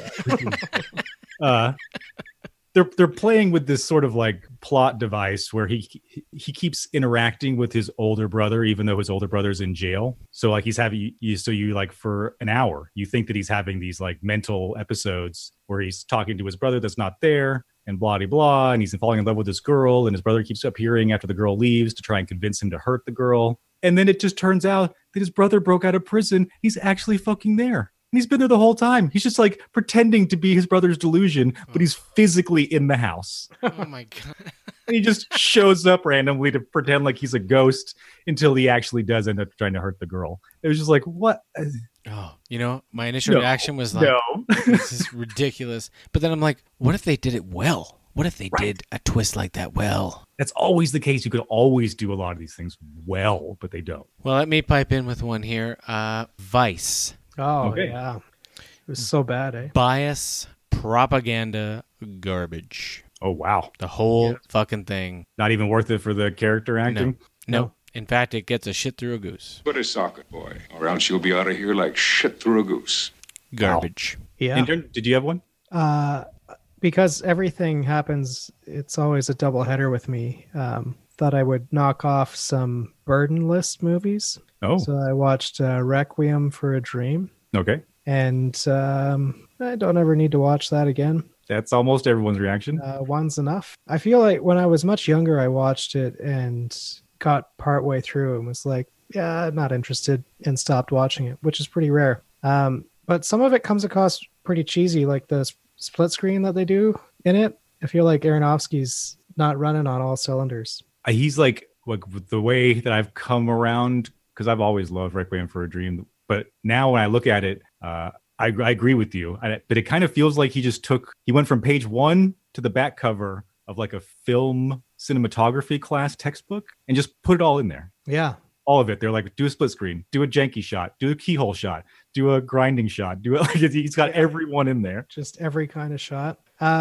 Anyway, it wasn't horrible, but I don't think it was as good as everyone thinks it was. And Hamlet how did it measure up against Elizabeth 1? I'd rather watch Elizabeth 1, which is like 5 hours of film. All right. Come on, they've used the score from that film for 20 years. Oh, that score is the greatest score that's happened for sure. I'll give it that. They even played it during like Lord of the Rings trailers. I know, I remember that. Like, yeah. Hamlet 2, very rewatchable. I'm really excited that I watched a comedy that was fucking hilarious. Fucking bastards. So good. I was laughing by myself. My cat kept looking at me and like, are you retarded? Because I would break out in laughter. Yeah. So rare. So rare. It brought joy to my life. Something that's been missing for a while. Hamlet 2, really good. Well, I've got more. Well, let me. He's talking about burdenless movies, so maybe I should do that too. Maybe I should talk about Phantasm and how it's coming down off the burden list. Oh, you watched Phantasm? Yeah. For a second, I thought I was trying to think of like contemporary movies. I was like, what? No, I'm going down even lower now on the burden list. For those of you who don't know, the burden list became On Your Honor a while ago, and Daniel has none, and I have lots. I'm down to 3 after tonight, and he's still sitting at 7. You figure it would have been one of these like 14 movies. Oh shit! No way! Not the week that I decide to watch a burdenless movie. There's no way. All right, here's my notes on Phantasm. It's worthy of a full walkthrough. We should maybe resurrect 100 Lunatics, because I really want to talk about every scene in this movie. Because it's got an absurd amount of strange choices. Yeah. And there's a lot of clip potential as well. Yes, absolutely. Yeah. First of all, the Barracuda, the vehicle. Why is a 13-year-old constantly doing maintenance on the muscle car?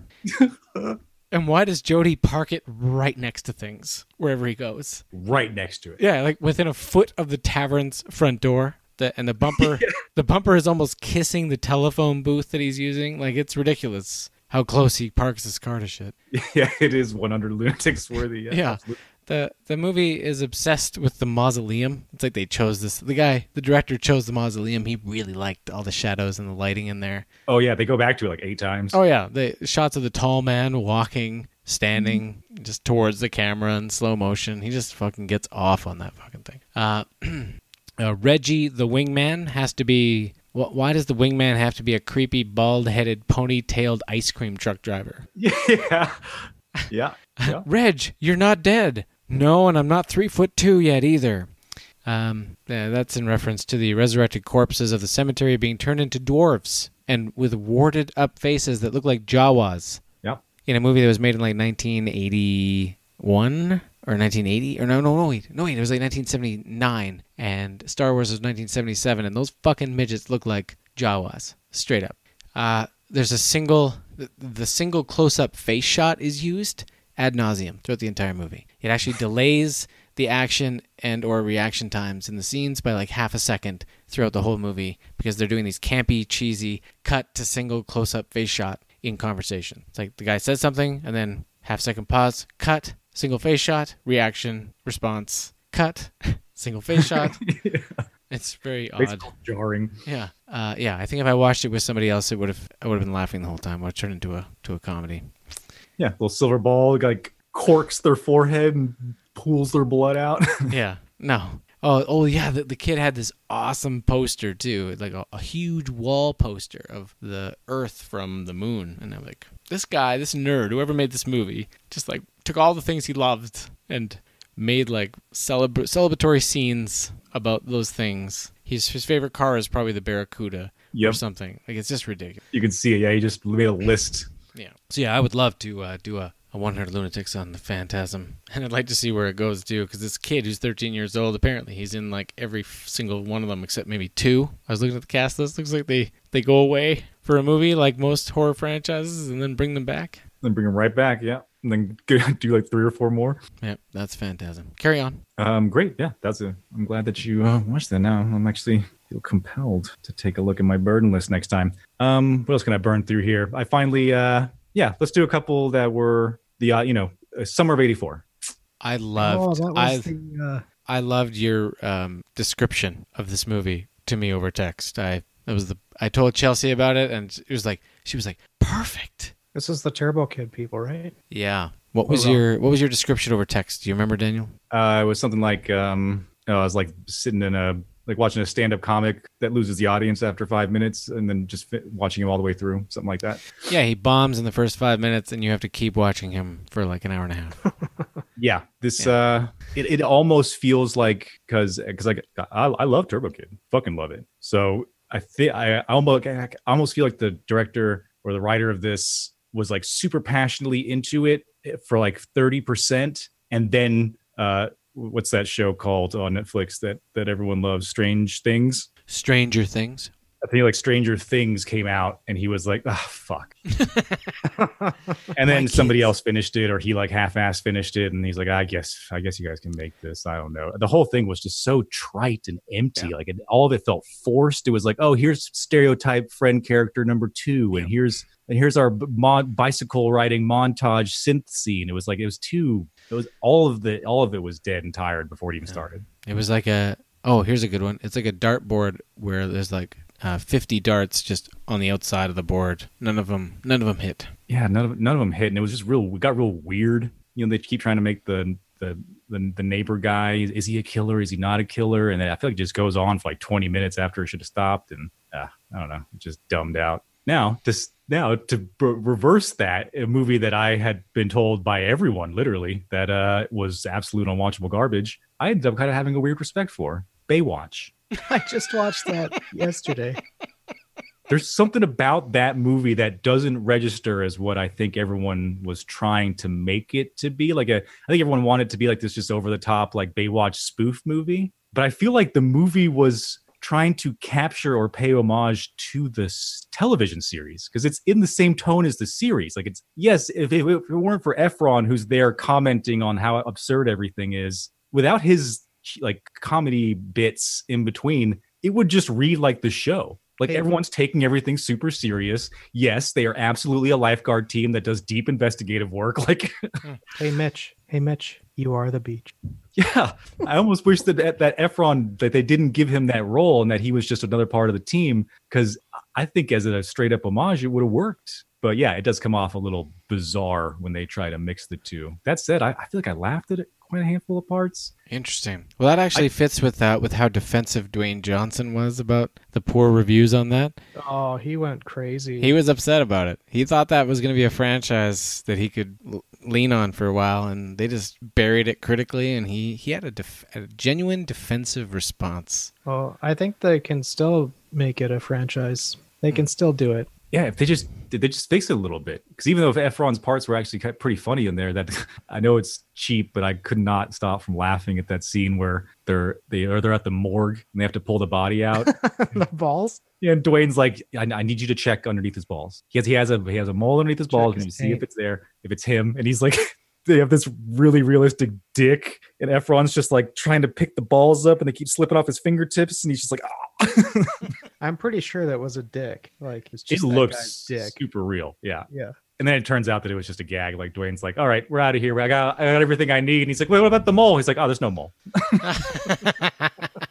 Oh, now you're making me want to watch Baywatch, which is very strange that I'm saying. Yeah, but most of it is like the music kicks in, it's all epic, and the cops are like, you're a fucking lifeguard. What are you doing here? They're all like undercover and like costumes and suits, and they're like got earpieces, and it's just like, what is happening?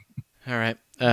Here, Widows. Oh. Widows, the only good part is the heist part, and the rest of it, I don't know. I made it through the whole thing, but only because I was doing something else. That had high critical acclaim, Nathan. We were all concerned, though, right? Actually, the best character arc is the tall white girl. She's the one that actually goes through what appears to be a transition. The other ones have sloppy transition. I could watch it as a comedy for Colin Farrell's part. Very odd choice at one point where he's like doing a speech about something. He's like a mayoral candidate or He might even be the mayor. I don't remember. I didn't care that much. But he left the breaking ground ceremony in the projects, got into the back of a limo, or I guess a Lincoln Town Car more like, with his assistant, and the camera stayed outside of the car for the entire drive from the projects to his ritzy house.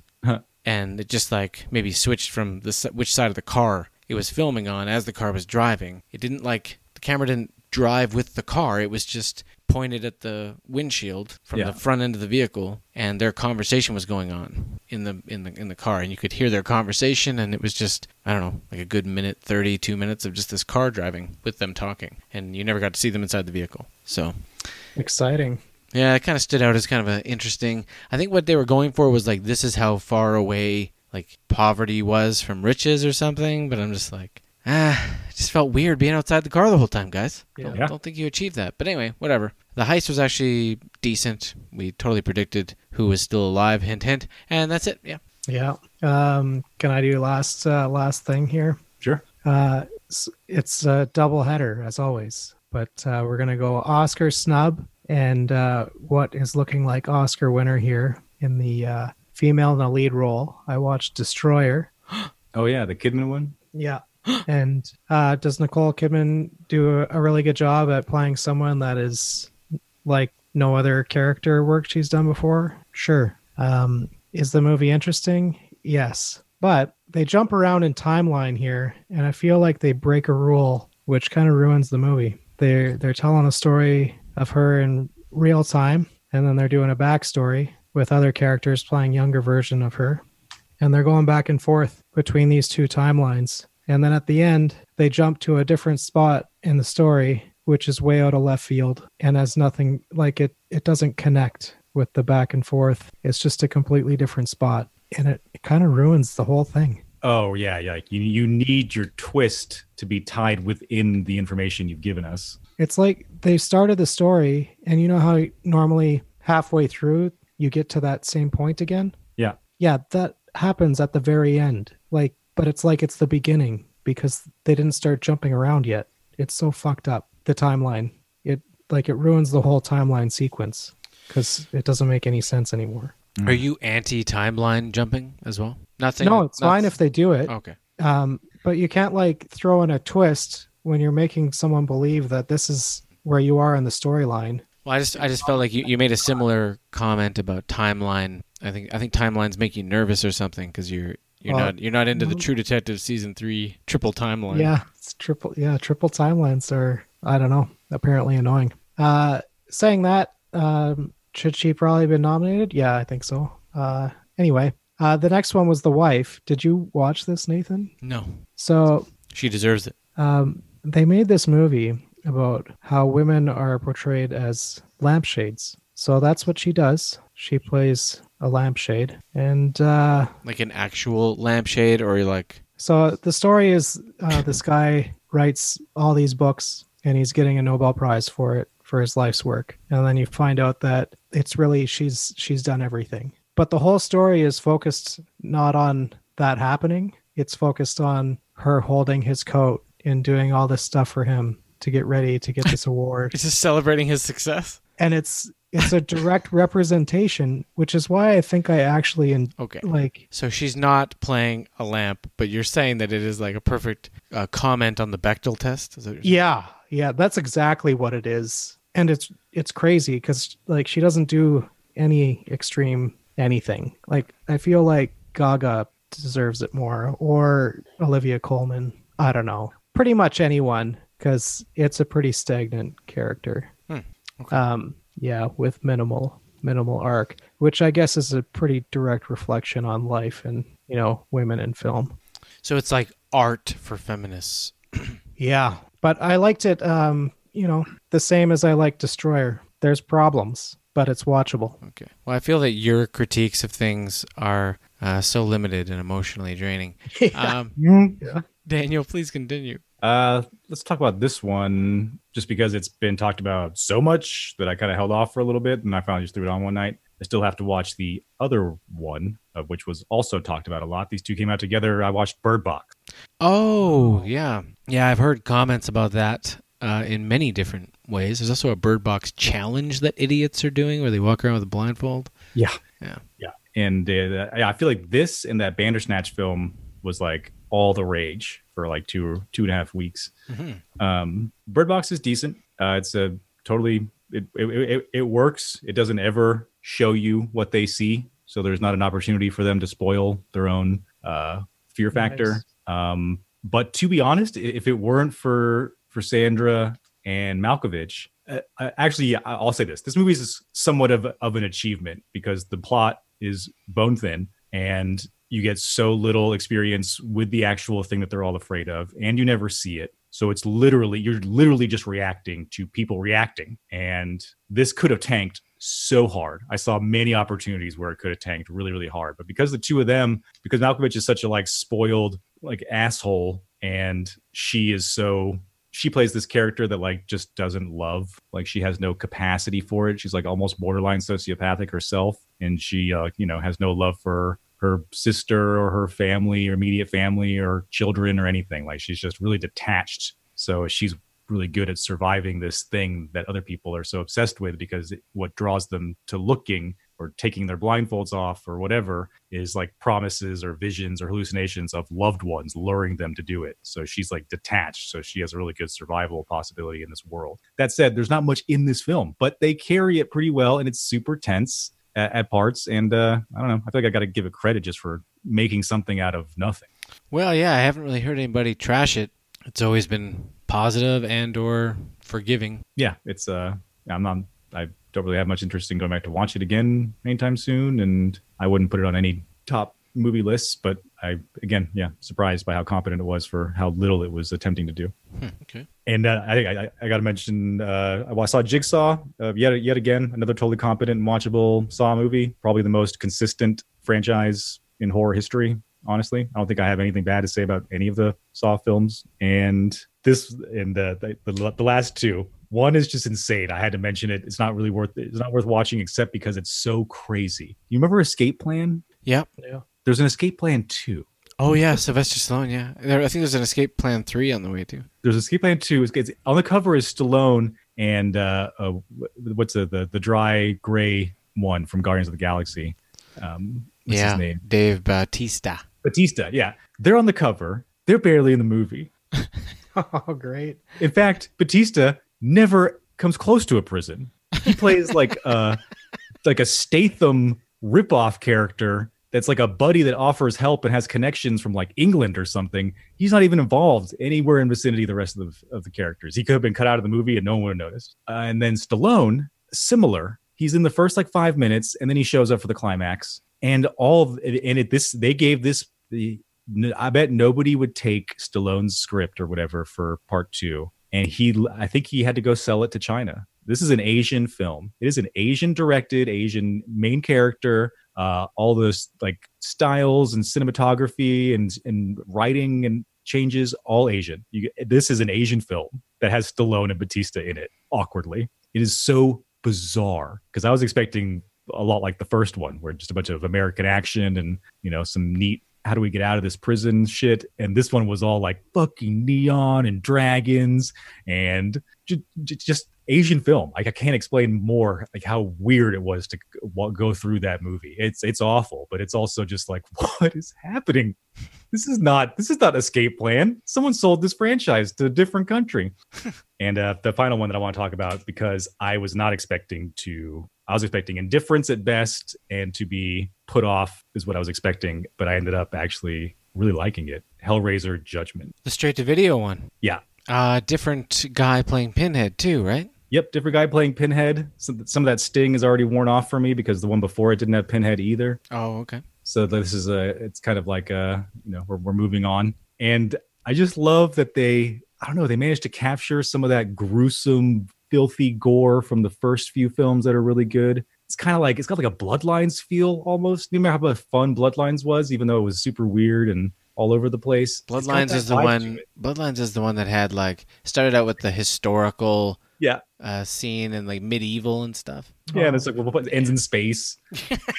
It does go to space. Yeah, it's like the fountain. It's like 1,000. Yeah, it's like 500 years apart, each little segment. But the Hellraiser Judgment, like it I'm glad they did this. They just, I would have made different decisions probably, but I'm glad that they made decisions, because most of the time it's a bunch of wish-washy crap that you can't really put your finger on. In this one, they just said, fuck it, we're gonna make Pinhead like sort of a guardian of hell, and everything's gonna be the heaven-hell dichotomy. We're not gonna screw around with whether or not they're sadomasochistic travelers and all that shit. They just went ahead and made him a guardian of. And so it opens up, and they gave hell a bureaucracy. So it opens up, and like Pinhead is hanging out with this is the other guy that's all torn up and disgusting looking, named the Auditor. And I think they're both just bored or like out of torture victims. So they he sends the Auditor to Earth to round up some more evil sinners. And so the Auditor has this house, and he invites this like child molester to it and chains him up in a chair. And he's like, just jams these tubes into his body,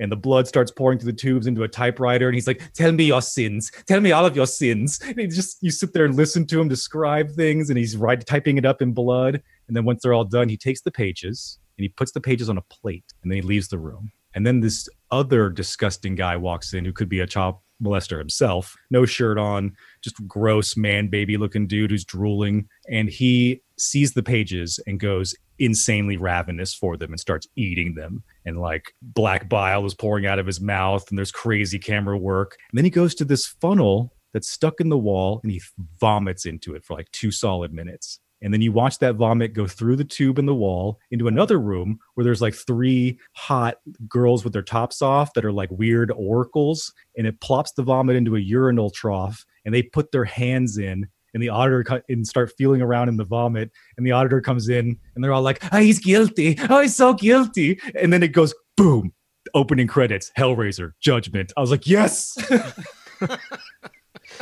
Jesus. It was just filthy, disgusting. There was tits. There was a bizarro bureaucracy in hell, and the rest of the movie is like just as entertaining. It's very weird. I almost respect it for it. I know I'm putting it in the movie with my own brain, like I'm giving it too much credit, but I feel like it almost pulls from all of the previous films, all of them, even the shitty last 4. It's tough to pull from all of them because some of them were just different scripts that were turned into Hellraiser scripts and really had no connection to the lore beside what they shoved into it. And this doesn't either. I would actually call this a reboot, if anything. It could be its own origin movie that they could move forward with from here. It's just they don't have enough budget to pull off some of the gross shit that they're trying to do, so it's got a lower end sort of vibe to it. But I just found it really fun and gory and gross, and there's just a bunch of heaven hell shit and Pinhead laughing about torture and getting into fights with guardians from heaven that come down to protect people that he's taken that he shouldn't have, and it's just so insane. Well, we could do more. We could do more Hellraiser too. We got lots of options. Intern, do you want to talk about Piercing? Because we watched that together. I liked it. I don't know. There isn't a lot to say about it. No. I'd suggest people watch it. I added it to my list of TPP horror films that I really enjoy. Yeah, I definitely don't want to ruin anything. I'll say this. The director, the guy, Nicholas Pesky, who did The Eyes of My Mother and this one, makes a lot of interesting choices, and he's doing some interesting stuff in this movie too, and I like the performances. I think maybe I'm at odds a little bit with like where it went with some of it, but in the end, I'm still okay with it too. Like I don't know. I think I will watch everything this guy does. I'll say that because it's not very long. Piercing's very short, very digestible. Yeah, very interesting choices. It's almost like I wanted it to do other things and it didn't do those things, and I maybe got a little bit petty about it. But there's nothing wrong with what it did. There's absolutely nothing wrong with what it did. Well, that's very similar to my later thoughts on Eyes of My Mother. Yeah, I recommend watching it because it's solid. This guy's, he's doing the Grudge reboot too. I think I made the comment after watching it that I want to see this guy do something other than horror as well, because he makes interesting decisions, and there's a big portion of Piercing, like all the buildings and everything and all the cityscape and everything, it's all models, and you can tell that it's models, but it's done stylistically in an interesting way, and it's just like, are those models? And then in the credits it confirms it, and you're like, oh, interesting choice. Cool. Yeah, recommend Piercing. Yeah, I think just the last thing I want to say, because I was just reminded of it, because I remember earlier you said something about was it Vice being propaganda? Mm-hmm. Do you guys know that show Travelers on Netflix?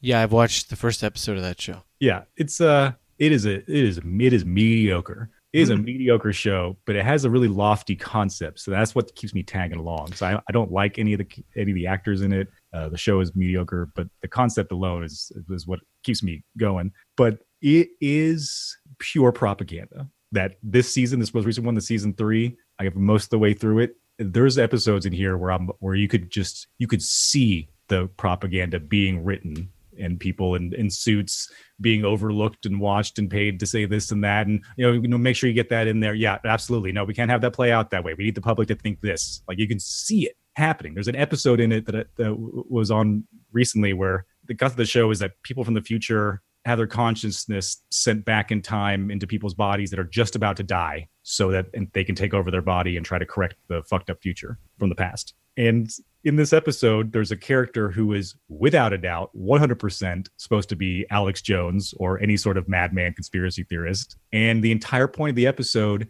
is to manipulate the events of his life to present a situation where he comes into real fatal danger so that they can justify taking over his brain with someone from the future, because they can only do it to someone that's about to die. They can't just shoot people at random. So they manipulate events with people that are already there to make him get into a situation where he has someone come and kill him. So they murder some senator's wife so that the senator goes after him in revenge. And everyone is on board because everyone hates him because he's this loudmouth conspiracy theorist. So they justify taking over his brain. And then the guy from the future immediately that comes into his body immediately goes on television and says that he's a liar. He's made a mistake with his life. He's going to take all of his money and give it to charity. He's going to use his broadcasting power for good, and just shames himself for 5 full minutes. And then it's over. I was like, holy shit. They just told you that if you don't fucking swim with the flock, we will take over your brain and make you do it. That's upsetting. Yeah, I was like, holy shit. And that was just one of them. There's a whole everyone in the past is hated by everyone in the future because we fucked the earth up, and on and on and on. Yeah, it's rough for me with these TV shows. I'm waiting for one to grab me that takes me the whole way, and I'm not getting grabbed. Like Travelers, I was out after a few episodes, or just the first episode, I think. I'm like, yeah. I can tell that this is a cool idea that's going to go nowhere. Yeah, that's probably... I thought the show was over after the first season. I was like, I don't know what they do. But they managed to work out a pretty interesting way. But either way, yeah, it's mediocre. I don't really recommend it to anyone, but I still watch it. I'm trying to watch The Expanse right now. It's got a bit of a cheesy Battlestar Galactica feel, which is fine. Like, once you get into Battlestar Galactica, a couple seasons in, you're like, this is awesome. But you have to get over that hump. And I've heard multiple people compliment this show, like the detail between the Earth and the moon and the asteroid belt, and like each thing has its own economy, its own situation, and there's like a war between all of it. I don't know, super. People like the lore that they've built and shit. Yeah, I think I heard Rogan complimented on a podcast once, said it was super cool, and I'm like, oh wow, Rogan's talking about it, then maybe it's worth going back to that first episode. But every time I try to watch the first episode, I'm like, my eyes start to wander to my phone, and I just don't know if I care. And yeah, I know. It makes me wish that they had continued that show, The Ascension. Oh, that was the other one. The Expanse and Ascension came out at the same time. I remember that. And Expansion has survived. Went 3 seasons with Sci-Fi, and it got picked up by Amazon, I think, for the 4th season. So maybe I just need to push through, and it'll go somewhere cool. That being said, anything else, gentlemen? That'll do it. All right. So you know the deal. TrailerParkPodcast.com, SadSackStudios.com, at TParkPodcast on Twitter, at SadSackStudios. We thank you for joining us tonight, and we'll look forward to seeing you again in 11D12. Is that correct? I feel like we all 11D1 this episode. Yeah. Intern, how did you feel about it? Oh, good.